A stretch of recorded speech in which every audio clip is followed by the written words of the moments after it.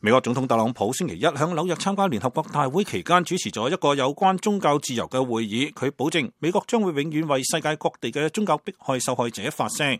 聯合國秘書長古特雷斯、美國副總統彭斯以及美國國務卿蓬佩奧等人出席咗呢一場由特朗普總統主持嘅短暫嘅會議。特朗普總統喺開場發言當中表示，美國嘅立國基礎係佢哋嘅權利唔係嚟自政府，而係嚟自上帝。佢仲話美國所享有嘅宗教自由喺世界上係罕見㗎，世界上嘅80%嘅人口生活喺宗教自由受到威脅、限制甚至係禁止嘅國家。Today, with one clear voice, the United States of America calls upon the nations of the world. 特朗普表示，今日美利堅合眾國以一個明確嘅聲音呼籲世界各國結束宗教迫害，停止對有信仰嘅人犯下罪行，釋放良心犯，廢除限制宗教以及信仰自由嘅法律，保護脆弱、無助以及受壓迫嘅人。古特雷斯喺講話當中真係讚揚特朗普重視宗教自由。古特雷斯批評咗對宗教少數派嘅迫害以及暴力，以及嗰啲利用宗教分裂社區嘅人。